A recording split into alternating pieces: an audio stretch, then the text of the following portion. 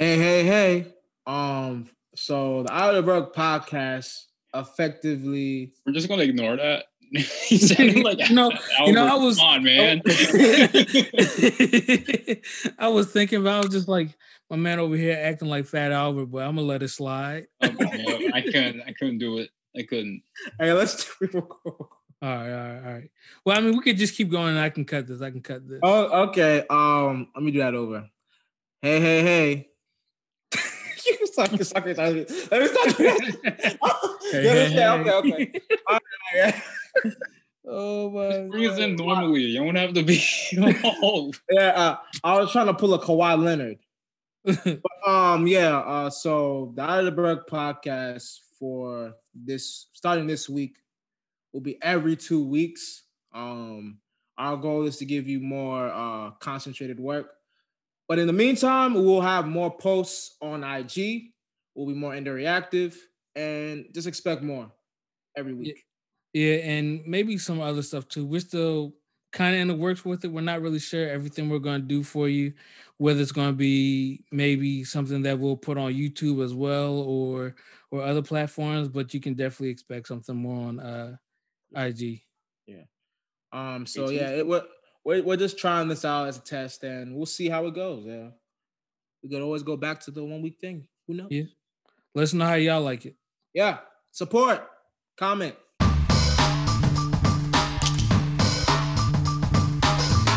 Welcome. It's the Out of the Berg podcast. We are back. Hello. What's up, everybody? Blessed and well favored. Yes, sir. Always. And we are black, y'all. Blackity black. Oh! I thought you said we are back. I was about to say. I was waiting for the "we're back, y'all" and "we're black, y'all." I was waiting for the blackity black. That's what I was waiting for. That's what I thought was happening. Yeah. But you just we're black, y'all. I was, okay. Yeah. So as y'all know, Black History Month, February. Yay! Yeah.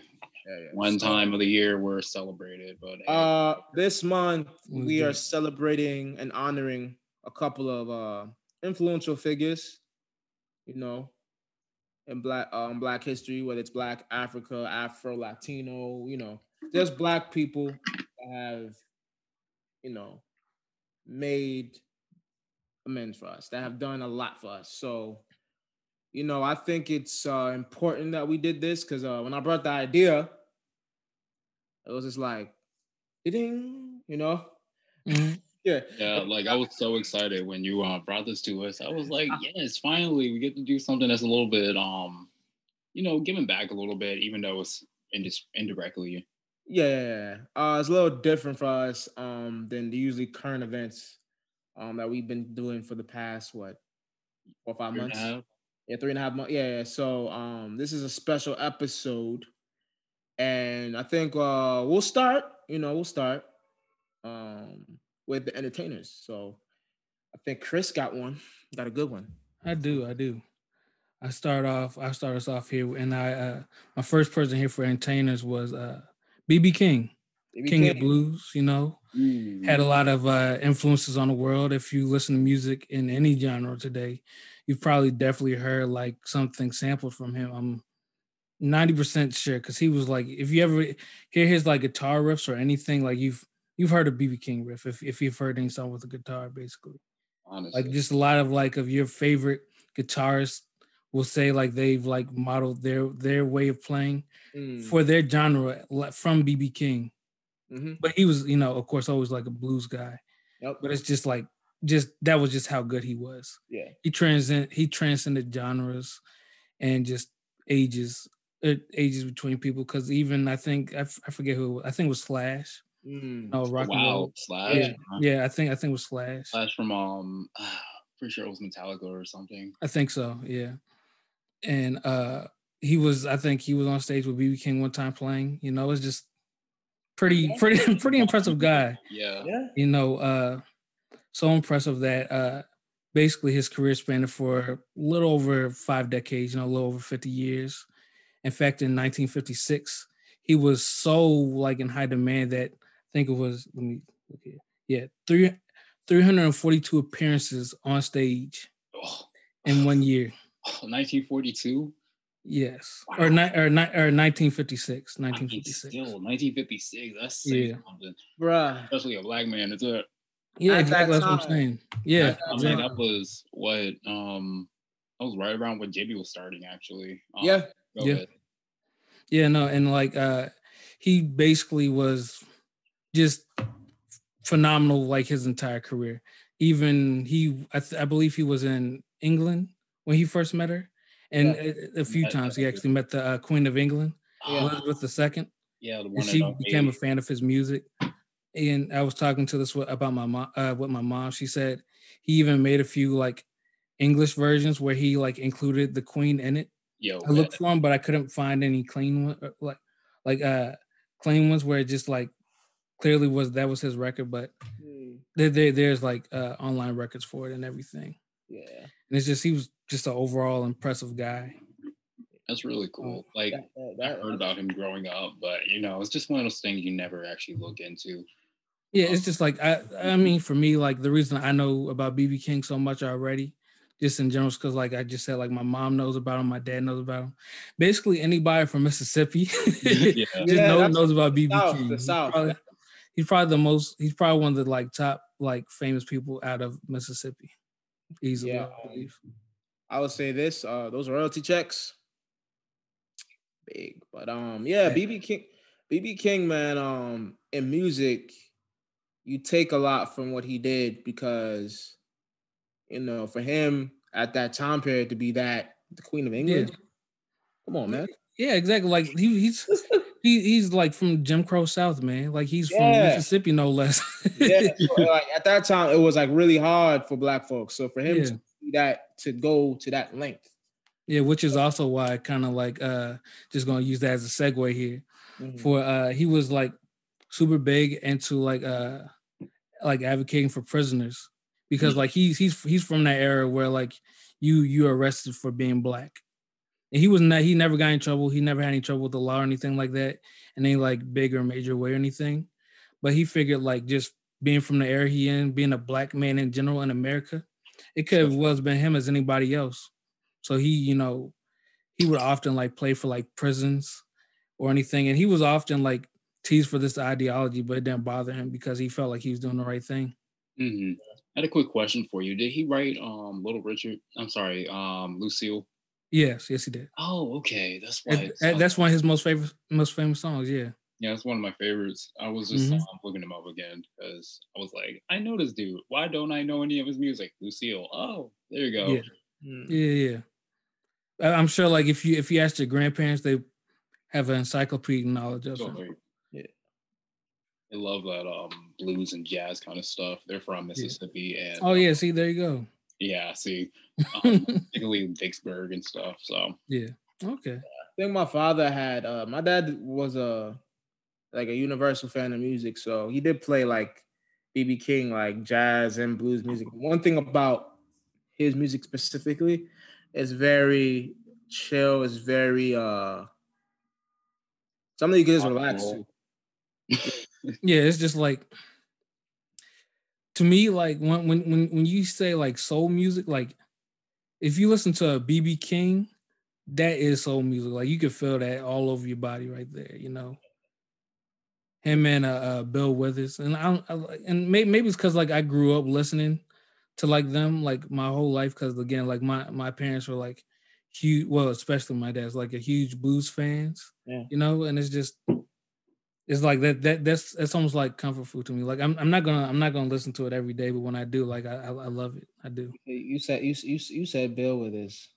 Lovely day. Lovely day. But yeah, that's a dope one you picked. Very. I think the general public would know BB King. Yeah, I feel like they would know his influences. Yeah. They definitely know his influences. Yeah, most definitely. But just to segue to my pick, I picked Little Richard. Yes, a close combatant, not combatant. Wow. Forget what I just said. You know, it's just something about musicians from that era. Yeah. They have a certain, you know, magnetic pull or charisma, you know, and it helped them, you know, just continue to climb, you know. Well, you know, from Miles Davis, Little Richard, you know, BB King, Jimmy, you know, just everybody else in between. So I'm not gonna keep talking, but yeah. Yeah, but I picked Little Richard because I felt like when we talk about certain entertainers, he's never mentioned. Yeah. And he really does need to be mentioned. Like Little Richard came in a time where, like you said, Jim Crow. Yeah. Right? Yeah, but his style and music, and especially because he's the king of rock and roll. People, he's the king of rock and roll. It's not a white person, it's a black person. Listen, yeah, he was the first person, like, especially in black music, that was like flamboyant. Yeah. Very flamboyant. Like he brought he brought a mixture of, he was like really one of the first entertainers that could bring black and white people. They felt comfortable with him. Just because he was that flamboyant. And and I was about to say, like, just like back in the day, cause I watched a lot of like documentaries on this, and like even like I know maybe most people don't know this, but like Flip Wilson, he would also like do like a thing like where he would like dress in drag or more feminine. So like that way more people will like feel drawn into him because he feels less threatening because he's dressed like that. Yeah, that just like it even expanded into like people for like Little Richard and stuff like that too. Yeah. So Little Richard was like doing that, and a lot of people don't know. He built, like, I found out yesterday that James Brown got his break because he would do Little Richard impressions. He came out, that was his act, to come out as a Little Richard impersonator. Yeah. And James Brown is the king of, what's it called, like soul music, like, you know what I'm saying? But for him to have that role and for him to put James Brown on, that's like, you know? That's huge, phenomenal. Huge. Like, and then Jimi Hendrix was in his band. Yep. People don't know that. So he put on a lot of people. And I think when we especially talk about music that's very flamboyant and very edgy, the first thing we look at is Prince and Rick James. Yeah, which makes sense. I mean, especially Prince, because like he's just like he was like such a megastar, you know. But if we're being real, like that was Little Richard first. Yeah, it was, and he gets overshadowed by them now. He really gets overshadowed. Like, if it wasn't for him, there wouldn't be, like, I know people don't know this rock band. Let me give me 1 second. People don't know this rock band, Living Color. People don't know them though. Have you heard that song called "A Personality"? I don't think so. Okay. That was like a big rock song by a black rock group, but it was through Little Richard that they got that opportunity. Right. He got big. So for me, like, his legacy needs to be spoken of more. Yeah. Like I said, like, shoot, the Beatles, Rolling Stones, they all copied him. Yeah. I heard Paul McCartney learned how to sing because of, like, Little Richard. So, like, these things people don't know. So that's why I picked Little Richard. I found that very interesting. So yeah, I mean, rock and roll stemmed from blues music. Like, let's not forget where it came from. Mm-hmm. Yeah. I mean, literally, like, if we being real, like, we just went from a generation to a generation. Like, Chris talked about BB King. I'm talking about Little Richard. So, you know, yeah. So that was my pick. If anybody wants to, for entertainment. Yeah. I guess since we're going up, in a crescendo of time periods, as far as decades, I chose somebody that was a little different, but I chose people that whose careers I found fascinating. In particular, the guy that I chose to actually learn more about was Jonathan Capehart. He's an American journalist. He's still alive. He went to preparatory school in 1967 and earned his his BA in political science. But one of the things that was really cool about him is he he found work on the Today Show like really early, and Mhm. he just stayed in it, and he stayed and accumulated, became a news anchor. He worked for WNYC Foundation, who supported a bunch of radio hosts. He's worked with public media, NPR, BBC World Service, even a couple of other award-winning programs. But the thing I thought was the coolest was he received the Pulitzer Prize Award in 1999, and his editorial team continued to I wouldn't say repair, but they showed up and collaborated with Harlem's Apollo Theater. So yes, that is really cool. He's just been involved in such dramatic shows, and it's just I thought it was interesting. Yeah, no, that's cool. I had no idea about any of Yeah, that. that Pulitzer Award, they don't give that to Black people. No. Kendrick got it, and I was like, how? I'm saying because they don't give that to Black people, but yeah, that is definitely ill. That's like one of the people I'm not really too familiar with. So thanks for the Yeah, he's really well known in the LGBTQ community, just from his works and just being more outspoken and being Black and that kind of love and appeal, if you will. Yeah. Okay. That reference. Question: was he gay? Or yes, he is married to his longtime boyfriend from the former State Department, Nick Schmidt. They got married on January 7th of 2017. Okay. Mm-hmm. Yeah, and currently I think they're still married. But yeah, it was just interesting to learn more about that. Someone who's in the media and has just after. You get I mean, like that is like pretty cool too. I mean, like to be so long in like a media presence, and then like basically a double minority, because not only are you Black, but then you're also gay as well, making you another minority. That is a double whammy, bro. That is kind of like and also to be like what's I can't say the name of the word you guys say. I'll try, but I can't. Say it again. Pulitzer. See, I can't. I'm not even gonna attempt it. But yeah, no, definitely. Like, and just to like be in the position to not only be a double minority, but then earn that award. Mm-hmm. It's just everything, basically. Yeah. I always get this one confused with the Nobel Prize because they have such similar sounding names. Yeah. Just to go back to piggyback off what Chris said, like to be Black and also to be gay, that's like, and that especially in that time. Yeah. Mm-hmm. That's a whole nother can of worms, you know what I'm saying? Because like you said, double discrimination. You dig? Yep, I am a protected class from two groups of the federal government. Yeah. You cannot fire me. Kudos to him for staying strong, because those times were definitely tough for our kind. Yeah, most definitely. Yeah, but going to the next category, I think, what was the next category? We have abolitionists, civil rights leaders, and I always forget the last category, but yeah, that's what we have. Okay. Chris got his. Yeah, I got mine right here. Kind of. Hold on. Oh yeah, okay, here we go. Mine is John Lewis. Member of House of Representatives, part of the member of the Democratic Party.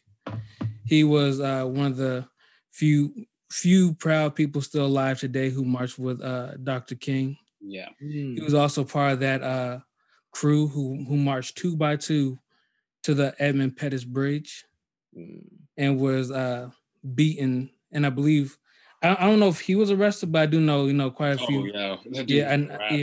Just a lot of those guys were arrested.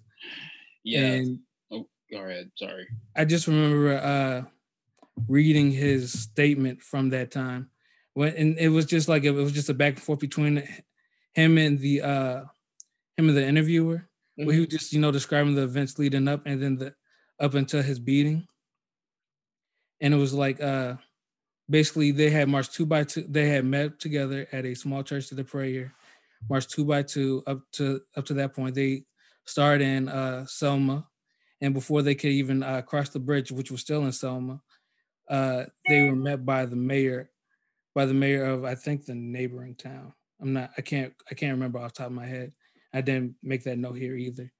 But they were also met with like the police force. And he said, you have, I think it was 2 minutes to turn around. And, not wanting to really comply to that because they were a peaceful protest. They had the right to do what they were doing, just as being Americans doing as they were legally allowed to do. They asked the mayor for his time. He refused. The beating, as they went back and forth a while, the beating commenced. And he wasn't the one who was actually, I don't believe, conversing with the mayor. It was somebody else, but he was part of that crowd. Yeah. Yeah. I think John Lewis, very, very important in this Black American politics, and definitely for that time, we needed a voice, and stood next to the biggest voice, which is like Martin Luther King. So, and like you said, like one thing that's like a common denominator is sacrifice. Yeah, he understood that like to like a very powerful degree. I don't even know how to describe it in any other way except powerful. Just because I just read up. Yeah, he did. Yeah, because I always tell, like, I'm always going to tell this to the next generation. Always respect the people before you, because the sacrifices they made, we wouldn't be here. Yes. Well, we wouldn't have what we have today. So, big ups to him.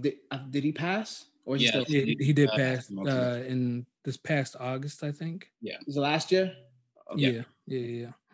And his quote that came like after he told everybody that he had the stage 4 pancreatic cancer kind of just showed you what type of person he was, and I'll read it off here to you. Mm-hmm. His quote is saying, "I have been in some kind of fight for freedom, equality, basic human rights for nearly my entire life." And he's basically just was saying like, and this was a quote just like that was taken from an excerpt saying that he was still going to be fighting like alongside people, even for the Black Lives Matters movement, despite being sick and everything, which he did to the best of his ability, despite being, elderly as well as being a stage 4 cancer patient. And to the bitter end, he literally was with us, which is just another testament to like how dedicated he was to his duties and how strongly he felt about his civil service to America. Yeah.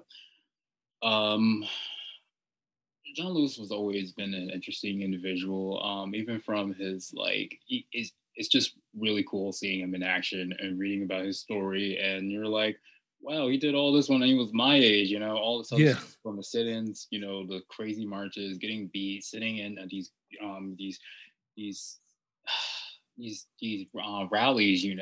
things that people were losing their lives. It was really cool. And it's just always something interesting to see from people that who grew up during that time, is they always have like a certain presence on stage. And even when they speak, it's like a shout almost, and it's really cool. You could see it in some of Obama's speeches because he models his narratives after that. But it's just really cool seeing John Lewis, and it was such a shame when he passed. He was one of the strongest policymakers on the Hill at the time. He was right next to Pelosi. They were good friends. And I forget who it was. A couple other Republicans who respected that his service showed up to his funeral, including the Bushes, and it was just really powerful moment to see. We lost an American icon that day. Yeah, and I mean, like when you go through something like that so bad that like you decently good chance you may die. You may die trying to do this, and you and being part of the movement that they were a part of, they weren't fighting back. So you're basically fighting. You're basically being slaughtered with zero resistance, or you're being arrested with zero resistance. You're being beaten, zero resistance. And just to have that mindset, you have to be incredibly dedicated to your task, and just so strong-willed. And the fact that he made it to like today's age, basically, it's just and still stayed active as he was just truly like, I don't even know how to put that in words because I honestly don't know if I had that type of fortitude to like keep doing something for have 40 almost 50 years basically. It was 60 65 or 67 I think. What were we talking about, the civil rights movement?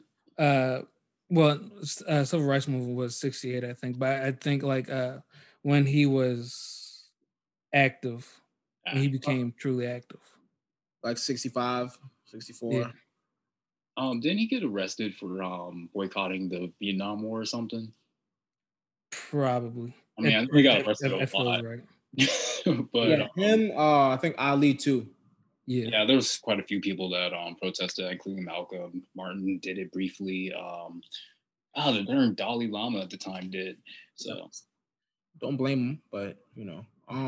But yeah, that's a great pick. I'm gonna segue to mine, who was also a strong activist. One would say too strong for his time. Malcolm X. Brother Malcolm. Yeah, Brother Malcolm. For me, what draws me to Malcolm was his growth as a man.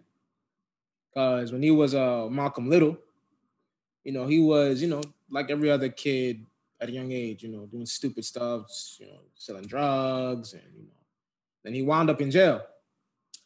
Then while he was in jail, I think that's where he met another Muslim brother who had him question everything that was going on, whether it be religion, whether it be what's going on with Black people. So I think, you know, when he was in jail, that, you know, which is kind of sad to say because you shouldn't, you know, rehab in jail, but that got him to where wherever he can. Huh? I mean, he still made transition. Yeah, transition to Malcolm X. So when he became Malcolm X and he left jail, he was very much a Black nationalist. And at that time, that was a very risque thing because it was very divided country. But my thing with him is he didn't care. He cared about what was better for his people. And his thing was by any means necessary. Yeah. You hurt mine, I'm gonna hurt you. Yeah. An eye for an eye. And that's a mentality that I feel as Black people we should have more. You know. Go ahead. Yeah, that's just my I'm not trying to go ahead. Yeah, that's my opinion. I think we should have that at times just so we don't get taken advantage of. Because I'm for, you know, what Dr. King was for, but there are times where you need to put your foot down. So that's what. No, I don't think they were truly like two separate entities. To be honest with you, I feel like it was this like the same goal basically the whole time. At least in my eyes, it's the same goal, but just it's going about it different ways. Yeah, same goal.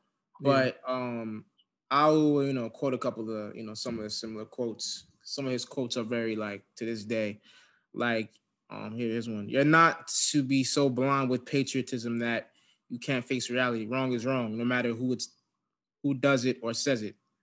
You know, nobody can give you freedom. Nobody can give you equality or justice or anything. If you're a man, you take it.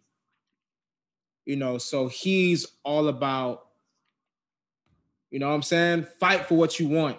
Yeah. You know what I'm saying? And that's how I live my life. You know what I'm saying? That's how I live my life. And my favorite quote from him is, a man who stands for nothing will fall for anything. So I think with that quote, like how I take it is, if you're a man and you don't know what you represent, anybody can sway you, and you can. Yeah. And I think we've seen that in our culture a lot, where people don't know how to identify themselves with who they are, and then Candace Owens. Like, I was about to say that's how you get like stuff that happened on was that the 6th, January 6th? Yeah. Where it's just like people want to be part of something so bad that they start to define themselves by things that they see on the internet, dub that as truth, and then take conspiracy theory to be, you know, doctrine, and then just run with that. Yep. and then all of a sudden you have a terroristic attack. Yeah, and not knowing oneself is dangerous because they can control you. Yeah. You know, so that's what that's definitely a quote I live by. But his legacy, you know, I think what led to what happened to, you know, when he got killed, you know, what led to that was obviously him questioning everything, and he wasn't scared to question anybody. And I think that's what led to his downfall, like questioning Elijah Muhammad, the U.S. government. You know what I'm saying? Like, these are things that, like, if you question with that energy as a black man at that time. Yeah. I think it had more to do with what he was preaching. He was very Machiavellian as far as his approach to government and That's just true. views. As part of the reason that he revoked Islam at the end of the day. But honestly, I do like Malcolm. I love what he speaks about, and you know, I still remember photos of him in newspapers where he's wearing a suit and tie. He has a darn SKS in his hand, and he's looking out the window. Yeah, very powerful image to say he was such an educated man. Yeah, but yeah, I believe his views were a little radical, which is why I don't follow him. But it's interesting. Yeah, one would say that I think not to push back on what you're saying, it's just that's why what happened to him because it was for that time it was just too strong. Yeah, way too strong. I also think never mind. Oh, that's veering off. Yeah, so I think just to I guess add, but also not completely agree, but not disagree neither to what Avery was saying. It's just like I feel like he was that way in a sense because like he felt like it was so drastically one way in America that he had no choice but to go completely the other way. Otherwise, no progress would ever be made. Yeah, like he was like, you know, like how they say, you don't sail against waves, you go with the wave type thing. Yeah, he was the person that would say, I'm gonna take this speedboat and I'm gonna crash straight into these waves and I'm gonna see if you can stop me, basically. Yeah, I mean, if that makes sense. Yeah, I think I don't think, and this is my opinion, I don't think he was super radical if we're talking today. I mean, he was also like radicalized in like the public image as well. Yeah. They had to make him seem much more radical than probably what he truly was. Yeah, I don't think for if it's today, like some of the stuff he says today is like, oh no, that'll be thrown out the window. Like it's no big deal, but hey, he's still black, so they're gonna look at it like, it's like it's something that, but in that time, way different. You know what I'm saying? You couldn't really, you know. That's why I say he was ahead of his time, you know, and I think he's influenced so many like black politicians, you know, and you know, I mean, his legacy is seen today. I don't think he's celebrated as much because of the way he was radical in their eyes, but I always celebrate him, you know. Yeah, but oh, Chris, isn't it your turn? No, it's your turn. No, it's your turn. Oh, okay. Yeah, so I totally agree. I like Brother Malcolm personally, but yeah, I'm just gonna move on from that because it's such a keg bomb. I mean, I always say this stuff you could talk about with him. You know, I always say this. He was the one guy that very controversial. Yes, very controversial. Even like some of the stuff he says could be seen on the verge of terrorism, but hey, whatever. and that's where guys like me will be like, it's like, let's put the brakes on. Yeah, let's put the brakes. So anyway, I went for my favorite pick. One of the people that I liked always growing up was Frederick Douglass. Particularly, I just love his story. You know, it's the American rags to riches kind of tale. He started off as a slave, born in 1817 in Maryland. You know, I forgot what it was, but he was very peculiar. He liked to, you know, move around and touch things all the time. And I forget the woman's name, but the slave master at the time, his wife taught him to read and write. So eventually he starts learning, starts questioning things, and he eventually grows up after being too educated, and he decides to run away. He runs away to Massachusetts, where he changes his name and becomes Douglas. After what was it, the Arthurian tale, Lady of the Lake or something.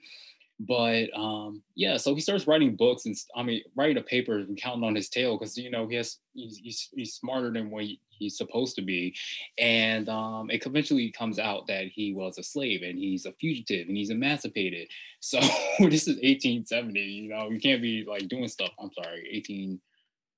Yeah, around the 1870s, right? So you can't be doing stuff like that. So it came out, they put an arrest warrant out for him. He runs to England and he starts recounting his tale there and becomes a lecturer. He's in Ireland, he's in England, he's in Scotland, and then he comes back to the States eventually after he's made some money, cleared his name. He starts a newspaper, the North Star, and does a bunch of other stuff. But before this drags on, one of the key things with Frederick Douglass is he's involved in just about every major American event during those like 30-year decade, so he sat on so many boards, so many groups, so many activist groups, and he's wrote so many countless stories and stuff, but I'm not going to name them all because there's just so many.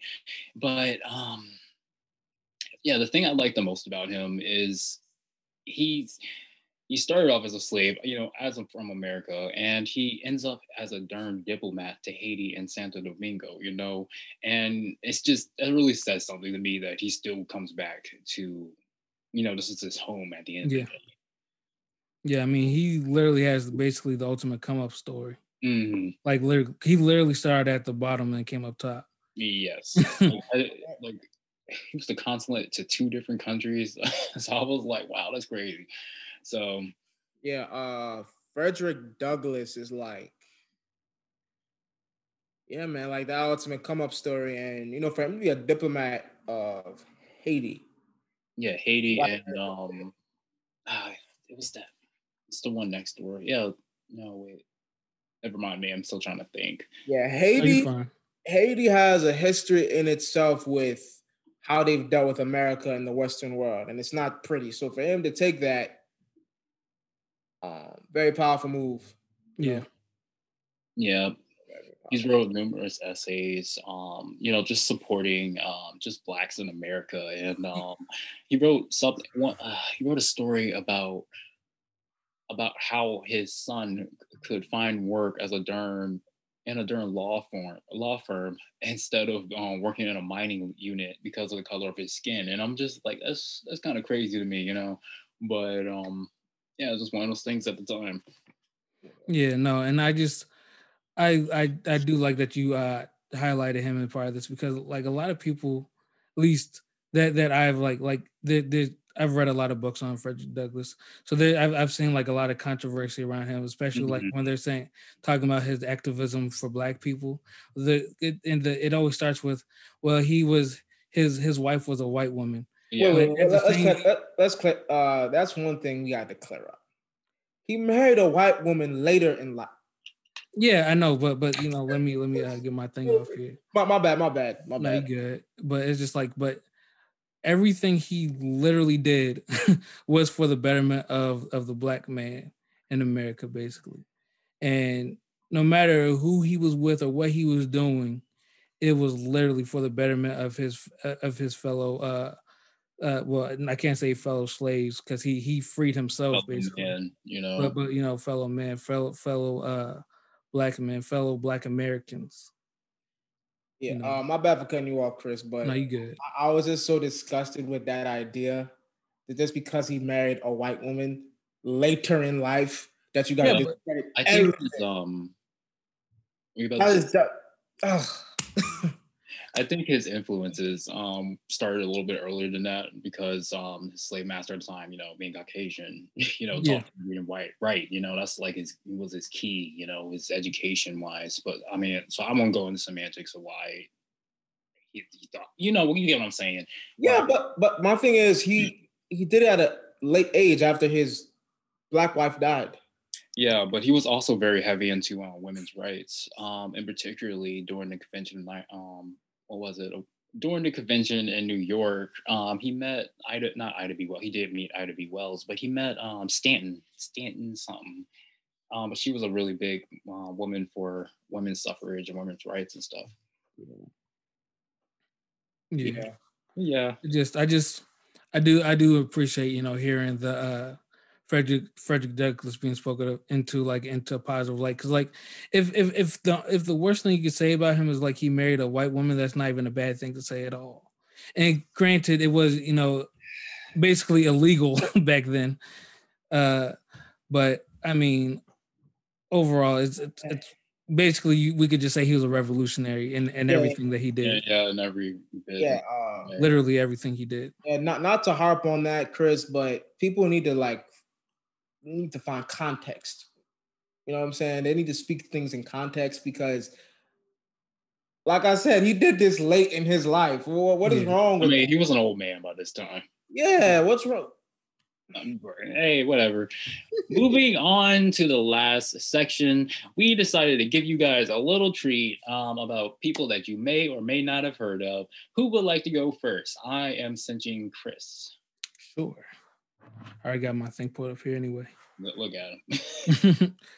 Okay, so for my probably lesser known Black person for this week anyway, it would be Moms Mabley, one of the first, if not the first, Black stand-up comedian, Black female stand-up comedian and actress as well. She was also an actress. I don't believe she was the first Black actress, but it was just, part of the title. Her real name is Loretta Mary Aitken, and she actually started her career at the age of 14, and that was actually like 1908. So, just extremely, extremely early. Yeah, extremely early back in the day. So basically had no real like room to move around at all. Yeah. Like, I just want y'all to think about that, but whatever. And doing this at 14 in 1908, just insane to me. But she basically actually became one of the most decorated people of her time because for black people, because she actually wasn't able to become a mainstream sensation until 1962, I think. Let's see here. It just says 1960s because there's no conclusive date on there. But like, she was able to go on like shows like the Flip Wilson Show, Ed Sullivan Show, the Merv Show, a lot of other shows that I'm sure your grandparents watched. And but before all that, she was declared as the funniest woman in the world. That was on the Black Vaudeville circuit, aka the Chitlin circuit. And she basically is, if you ever watched any old school comedian, and I do mean like Redd Foxx, Richard Pryor, the likes of any of them, she is the prototype for them, essentially. If like just almost everything is the same. Well, we're not for Richard Pryor. Richard Pryor has his own anomaly, but you can definitely see the parallels for her influence on him. And she just was basically a phenomenon in her own right. In fact, even back then, I don't have a date for this, but she was at one point in her career making $10,000 a week from the Apollo. Oh, what year? I want you to think about that because I believe this was before she was actually mainstream, because she was already well into her 60s by the time she became mainstream. So she's probably like 40. So this is probably like 1930s, 1940s that she's making $10,000 a week. Do you have the conversion for today? I don't. I tried to look it up, but I couldn't find any thing that looked clean to me. Huh? Yeah. I don't have an exact year, but they just said it was like mid-career. So I'm assuming it was like 1930s, 1940s. That is possibly like 40 grand a week. Yeah. So even by today's standards, that is a lot of money. I'm not making 10 grand a week. I tell you that right now. I'm not. That's crazy. That reminded me of like a meme where the guy was like, "Would you rather have 300 million? Would you rather have 300,000 loyal friends or $300,000?" And the guy did some like crazy conversion where he was like, "If I had 300,000 friends, I can make a business out of it." And then he'd be like, "I can make like $4 million a week." And then he's like, "Who's Jeff Bezos?" And I was thinking, crazy, bro. Anyway, sorry, off track. Go ahead. You're good. You're good. No, but it's just like she was just extremely like influential, and I wish I could like just wax on more poetically, but it's just like she just has a myriad of just things that she's done, and she's like influenced. Like she's even influenced like a Whoopi Goldberg. If we're going by just pure black female comedians, you could say Wanda Sykes. Just the list kind of just goes on. And I even like watched some of her stand up myself because she's new to me as well, and so I just kind of watched it, and you can feel the Red Fox. If you ever seen Red Fox, you can feel the Red Fox immediately. Mm-hmm. That's really cool to hear. You don't really hear much about female comedians. No, no. So that's a dope one. Let alone ones that were doing it at like 14 and like early century, where still didn't have very many rights per se. And it's like there's always something that's interesting. It's just like these people who are groundbreaking and stuff, they're like almost wrote the book on it, you know, when you actually think about it, and they're a blueprint for like everybody else who follows them.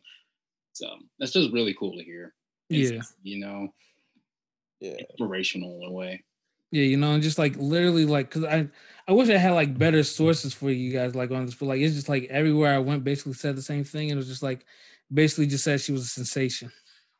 And so I'm guessing since like I looked at like 10 or 12 different places and all said sensation or phenomenon since like early on, I'm gonna take that because like fair enough. Totally get it. That's crazy. Oh yeah. And I guess Peter, you next. Yeah. Kwame Nkrumah.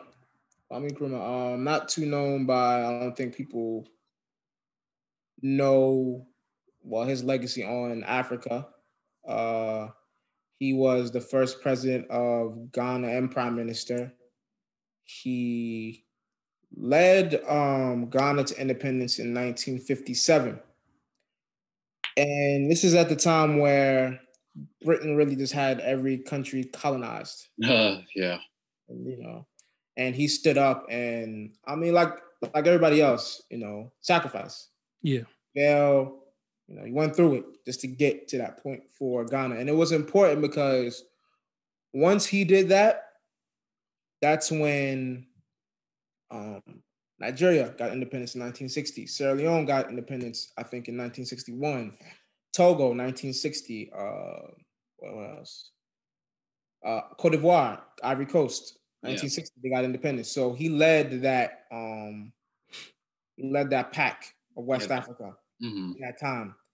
And what I liked about him is his way of thinking was he wanted to unite He wanted to unify Africa. And he had very his ideals was very, what I would say, it's not capitalism. Aggressive. I mean, kind of a communist way of doing things. You could just say socialist. We don't socialist, yeah, socialist. Socialist way of viewing things. And at that time, like I said again, that was very anti-Western world. Mm-hmm.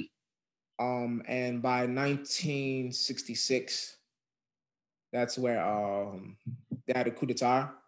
But he wasn't actually in the country when it happened. He was in I think he was in China when another socialist. So he had found out and he exiled to Romania. No, actually, no. It was Guinea. He exiled to Guinea, and then he eventually went to Romania, where he had passed away. His time, like I said, very impactful for Western Africa, because at the time, England had that whole thing colonized. So for him to stick up his hand and say, "Hey, we want our, our independence," it was strong. It was a strong movement. So that's why I picked Kwame Nkrumah. And I don't think too many people are familiar. No. I'm a little familiar because at first when you said I think when we talked about it maybe earlier this week or last week, it wasn't on the pod, but I didn't remember the name. But as soon as you said or as soon as you started listing off the accomplishments there, I was like, okay, I do remember this guy a little bit because I read a book, I think talking about most influential Black figures in history, and I believe he was part of that. Yeah, a lot of people came to the country at the time. Muhammad Ali, Martin Luther King. They all respected him. So yeah, definitely. And rightfully so. Kind of inspiring liberation throughout at least the western side of the continent of Africa. Yep. They needed it because, I said, England had it on wraps like this. Do you know what kind of programs or what kind of infrastructure he installed in the country? Because I doubt he just I know he started the Volta Dam. Okay. The Volta Dam, I think he started. He wanted to do more, but yet again, he wanted to do more for the country, but certain things got in his way. And I know that there was one thing he did. He was very anti-tribalism. So that's interesting. When the country got independence, and I might get a little ding from my Ghanaians for this, but Ashantis. Oh wow! I'm an Ashanti, so I can say Ashantis were given preferred treatment, and there was a thing where I have to look this up again, but he set up a program that was for anti-discriminate tribalism because it was rampant. Yeah. Because the Ashantis, they're the biggest tribal group in Ghana.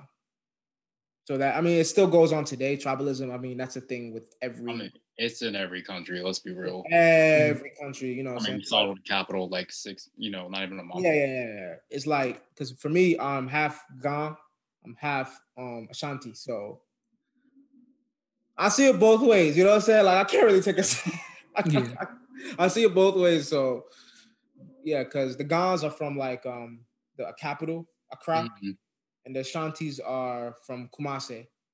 It's the second biggest city in the whole country. So yeah, so yeah, but Kwame Nkrumah was definitely influential for this generation and next. So read more on Kwame Nkrumah. So he's a lesser known Black revolutionary. Y'all should do your Googles, kids. Yeah. Know your history. Know your history. Honestly. This was really cool. We could be here all day just talking about, civil freedoms, revolutionary figures, musicians, entertainers, and everybody in between. So I really challenged myself on this one to find somebody that I did not know about, or just even, read about. So I chose, what's my girl's name? Oh, wow. I had it up here just briefly. Please bear with me. We are having technical difficulties. Okay. Yeah, okay. No, you're fine. You got so many tabs open, so many screens. Okay. So I chose Bella da Costa Green. She is one of the most prominent librarians in all of American history. She was born Belle Marion Greener, but dropped her middle name and changed it to da Costa, claiming Portuguese heritage to escape segregation and explain her lighter complexion. So, she was born into a relatively affluent family. Her parents split. But just because you got a little bit of money doesn't mean you're above segregation and Jim Crow, apparently. So she found her way in Princeton. She went to Princeton Library. Oh, I'm sorry. She worked for the Princeton Library. At the same time, she found work as a librarian. But guess who was there? It was one of the Morgans, one of the Junius I always mess up his name, but it's the nephew of J.P. Morgan. So he was charged with building up the library on 38th Street, and he was looking for someone to help grow his collection. So it's a really long story. I can tell you guys more about it later. But Green eventually started working as a stenographer and a librarian. So she was entrusted with millions of dollars to collect books, manuscripts, art items, and other rare materials. She traveled down the world in Paris, France, Milan, Italy, Munich, and Germany. Finally, she was outbidding, millionaires and British museums for Egyptian manuscripts and stuff. So that stuff's pretty cool. Apparently a girl got game too. She never married but admitted affairs to Morgan, a Norwegian count, a British duke, and a decade-long affair with a famous art critic, Bernard Frentzen, who took her home to where his wife lived in Italy, and they had long excursions collecting other Islamic manuscripts and miniatures. So yeah, long story short, she burned a lot of her documentation, so she couldn't get in trouble, just for being in America and being Black. But she spent 43 years at the library, and yeah, there you go. That's really cool. Avery, what? This was an interesting one, bro. Yeah, I had no clue. This is a whole That's why I thought I had to share it. That was it was a ride, And they don't have a movie about her yet? Yeah, absolutely. Yeah. Nope. Like this, she like some of the money that she made was in the millions for a Black woman in 1928. Yeah. So it's just interesting that you never heard this story before, and it's really quite a tale. It really is. What was I gonna say? Her name in itself. I want to know what she looks like. One. Oh, she's light skinned. And two, that name, the way you said it, I was like, God, that sounds attractive. That's I was like, yeah, but yeah, that's a very interesting story. Especially with the whole manuscripts thing. That's a very yeah, sacred thing. You don't really hear about that in the States as far as going over and stealing people's culture, but yeah, it's just really crazy that she was able to have full control of that. Those conversations and those artifacts. Yeah. And again, just like, just not only a minority, but a woman back in that day too, doing that. I mean, granted, they didn't know because she said she was Portuguese, but I mean, just the fact that she got away with that too, because they didn't check. No, they just like yeah, it works for me, whatever floats your boat. Says she Portuguese. Like it. We run around pulling what is that stupid Danny Lay song? Oh yeah, Yellowbone. Bro, I listened to that joint. I was mad I even wasted 30 seconds picking it up. I'm like, what did I tell you, man? Mm-hmm. What is this trash? Trash. Sorry, we don't mean to pick on the light-skinned woman on Black History Month, but that song was terrible. I was surprised she even released that joint. I mean, she never could sing, but like, come on, dude. Like, Yellowbone is what they want. Sorry. Well done, but yeah. That is our Black History episode for the day. Next week we will try and get a guest on. We'll let that be a surprise if it happens. But next week it'll be modern day entertainers, entrepreneurs, and I think philanthropy, right? Right, Dave? Yes, philanthropy. Yes. Philanthropy. But that's the show for today. We'll be on YouTube at 3:15 on Monday. Please like, comment, subscribe. Like I said last week, shows us some support.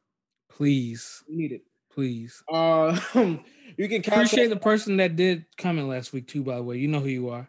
Yeah. I remember who you are, but I'm not gonna say your name right here because you you know who you are. You definitely know who you are. You can catch us on all podcast services, except SoundCloud and Pandora for now. My social media page, Out of the Berg on IG, Out of the Berg Pod on Twitter. My personal page is at Kofi Peter _ Chris. Big Chris 57 on Twitter and Big Chris or Chris Kelly 57 on IG. And you can find me Avery at Avery Koopa, capital KOOPA on IG. Yeah, like I say always to end, stay blackity black, and stay woke. Bye. Bye.